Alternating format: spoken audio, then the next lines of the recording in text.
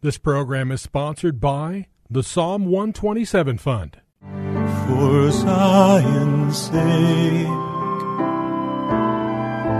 I will not keep silent.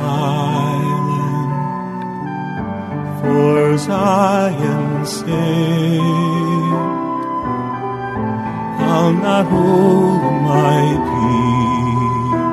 peace. Welcome to For Zion's Sake.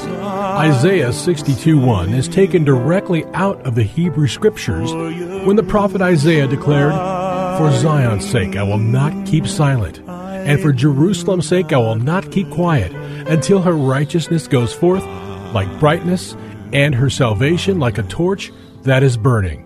Your hosts for the program are Shelley and June Volk, Jewish believers burdened to see Jew and Gentile become one.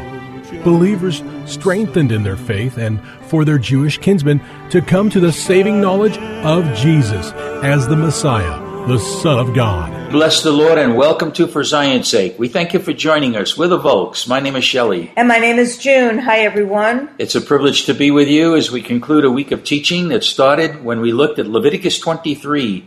That's the chapter that speaks of the appointed times of the Lord. It's the calendar that God goes by. And specifically, we've been talking about the Feast of Shavuot, which we looked at in Leviticus 23, verses 15 to 22. We, as born-again believers, refer to this appointed time as Pentecost, which the church has celebrated as well. And we saw that this laid the foundation for the Feast of Pentecost. And we see that these feasts have been fulfilled. For example, the first appointed time is Passover. And in the New Testament, we read that Jesus is our Passover lamb. 3 days after Passover was the resurrection of the Lord, and we see that in 1 Corinthians, Jesus is called the first fruits. So these are significant. It's significant to understand the appointed times, to really understand that which we celebrate today as members of the body of Messiah. We'll understand atonement. We'll understand the Feast of Trumpets, and we look forward to the ultimate fulfillment of the Feast of Tabernacles, because that too is spelled out in Leviticus 23. And it's important to see that Jesus said, not a dot, dash, or tittle will pass away from the law until it all be fulfilled. So it's an amazing understanding of what God really did for us when he came to earth as Jesus. And Passover was a time of really redemption and saving a people. And Jesus redeemed us and saved us. And first fruits showed the resurrection power of God with Jesus being raised from the dead, which gives us hope that we too, the same Spirit that raised Jesus from the dead, will raise you and me, Shelley, Amen. And every listener who knows the Lord. And Shavuot, or Pentecost, is such an important feast because it was on that day that 120 of the Lord's disciples were filled with the Holy Spirit and baptized with fire. Amen. From there we went to Luke chapter 24, because we must keep in mind that when Jesus walked the earth, he said, "My words, they are spirit and they are life." So there's something needed in addition to knowing the Word of God. And for example, in Luke 24, verse 27, speaking to two disciples, Jesus said, or it's written, "And beginning with Moses and with all the prophets, he explained to them the things concerning himself in all the scriptures. Then when the other disciples were with him, Jesus said, 'These are my words which I spoke to you while I was still with you, that all things which are written about me in the law of Moses and the prophets and the Psalms must be fulfilled.' Then he opened their minds to understand the scriptures." And that wasn't enough. We had to go further. And we said during the course of this week that Pentecost is the completion of our redemptive process, because Jesus then told them, after they understood the scriptures, "And behold, I am sending forth the promise of my Father upon you, but you are to stay in the city until you are clothed or endued with power from on high." So we need the Spirit, the Holy Spirit, filled with the Holy Spirit, in order to go along with the Word, that we would be made complete in Him. And then, of course, yesterday we looked at Acts chapter 2, the beginning of that chapter, and saw, as Junie read yesterday, when the day of Pentecost had come, they were all together in one place, and suddenly there came from heaven a noise like a violent rushing wind, and it filled the whole house where they were sitting. And there appeared to them tongues as of fire, distributing themselves, and they rested on each one of them.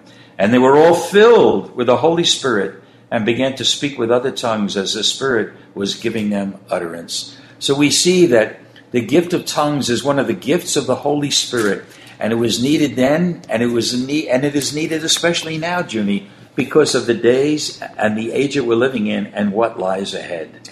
And we also saw yesterday, Shelley, in chapter 2 of Acts, from verses 17 to 21, which is worth reading again. And it shall be in the last days, God says. And here we're living at the end of this age, Shelley. And God says that I will pour forth of my Spirit on all mankind. So it is God saying this. His heart is that he would pour out his Spirit on all mankind. And what will happen? And your sons and your daughters shall prophesy, and your young men shall see visions, and your old men shall dream dreams. Even on my bondslaves, both men and women, I will in those days pour forth my Spirit, and they shall prophesy. And I will grant wonders in the sky above, and signs on the earth below, blood and fire and vapor of smoke. And Shelley, those days have not come yet, so we see that this is a very important portion of Scripture, that we would know and understand that God's desire is to pour forth his Spirit upon all flesh. We also see that the sun will be turned into darkness and the moon into blood before the great and glorious day of the Lord shall come. And it shall be that everyone who calls on the name of the Lord will be saved. So we're living in the days, Shelley, that God wants to baptize us in his Holy Spirit. That's powerful, Junie, and if the power was needed then, it's certainly needed for the days that are coming ahead. And yesterday we mentioned from verse 12, when all the people heard this, they said, what does this mean? That's the first great question in that chapter. And then Paul went on to speak a great message, the message on the day of Pentecost. And then when they heard this, the Word of God says in verse 37, now when they heard this, they were pierced to the heart and said to Peter and the rest of the apostles, brethren, what shall we do? So, Junie, that's the second great question. When we put them together, we should be asking these questions every day when we read the Word or when we see something happening. Number one, what does this mean? What does this mean, and what shall we do? And these are great questions that should guide our lives. What does this mean? When we're reading the Word, we don't understand it. When events take place, we need to say, what does this mean? And so there's a participation in our lives for what's happening. What shall we do? And God is faithful to answer. He is faithful to show those who turn to him, because his Word says that it's his desire. God says that he desires to pour forth his Spirit on all mankind. And it also says that it shall come about that everyone who calls upon the name of the Lord will be saved. And in Joel, the other word that's used, shall be delivered. Amen. So God desires to deliver us and to save us and to instruct us in the circumstances that we find ourselves in our life. And the specific answer to the people at that point we find in Acts chapter 2, verse 38. Repent and let each one of you be baptized in the name of Jesus for the forgiveness of your sins, and you shall receive the gift of the Holy Spirit. For the promise is for you and your children, and for all who are far off, as many as the Lord our God shall call to himself.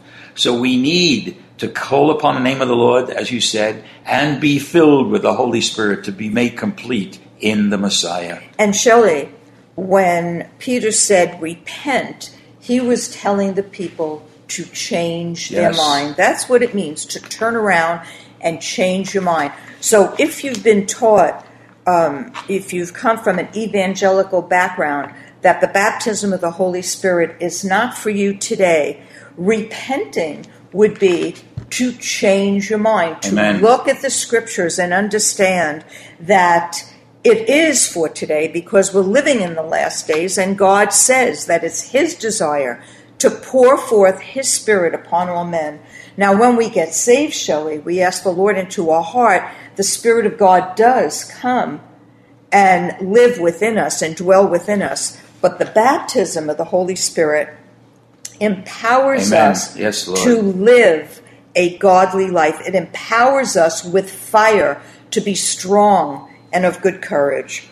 Junie, let's see what happened in the rest of that day. It says in verse 41, "So then, those who had received his word were baptized, and there were added that day about 3,000 souls." And here's an important verse. Verse 42, "And they were continually devoting themselves to the apostles' teaching and to fellowship and to the breaking of bread and to prayer. And everyone kept feeling a sense of awe, and many wonders and signs were taking place through the apostles. And all those who had believed were together and had all things in common. And they began selling their property and possessions and were sharing with them all as anyone might have need. And day by day, continuing with one mind in the temple and breaking bread from house to house, they were taking their meals together with gladness and sincerity of heart, praising God and having favor with all the people. And the Lord was adding to their number day by day those who were being saved." Junie, we overlook this when we speak of the day of Pentecost. It's not just that they were speaking in tongues, but their whole lives were changed. And I believe there's a message in that for all of us today, that a succession of Sunday services is not that what God was looking for. They're worthwhile. We should gather together as it exhorts us in the book of Hebrews. But there's a new life. They continue devoting themselves daily to the teaching, to fellowship, to breaking of bread, and to prayer. And there was an awe, AWE, about what was going on. And perhaps in the church today, especially in America, we've lost that awesomeness that we need to relate to God and what he's done in our lives. And they even help one another. It says, and day by day, continuing with one mind. That's how it started in Acts chapter 2. They were in one accord, and they continued being in one mind. There was a body of believers, a community of believers in the common unity because they've been drawn together by the Word of God, and they were filled with the Holy Spirit. And they gave their whole life and everything they had in this life Amen. To the Lord. Oh, let it be for us today. Well, we want to identify ourselves with our Jewish kinsmen by reciting the Shema. And if you know it, please recite it along with us. Tonight is the Sabbath. Yes. Shema Yisrael, Adonai Eloheinu, Adonai Echad. Hear, O Israel, the Lord, our God, the Lord is one. Lord, we thank you. Thank you, Thank Lord. you for giving us the Word, and thank you for giving us your Holy Spirit. And I pray every one of our believers would cry out to you. If they're not filled and baptized, they would be crying out for the baptism of the Holy Spirit. We pray this in Yeshua's holy name. Amen. For Zion's sake. Thank you for joining us this evening. If you would like to get in touch with Shelley and June, you can write to them at P.O. Box 1784, Scottsdale, Arizona 85252. That's P.O. Box 1784, Scottsdale, Arizona 85252. And you can also contact them on their website, ShelleyandJuneVolk.com. That's ShelleyandJuneVolk.com. Until next time, the Lord bless thee and keep thee. The Lord make his face to shine upon thee and be gracious unto thee. The Lord lift up his countenance upon thee and give thee peace. This program was sponsored by the Psalm 127 Fund.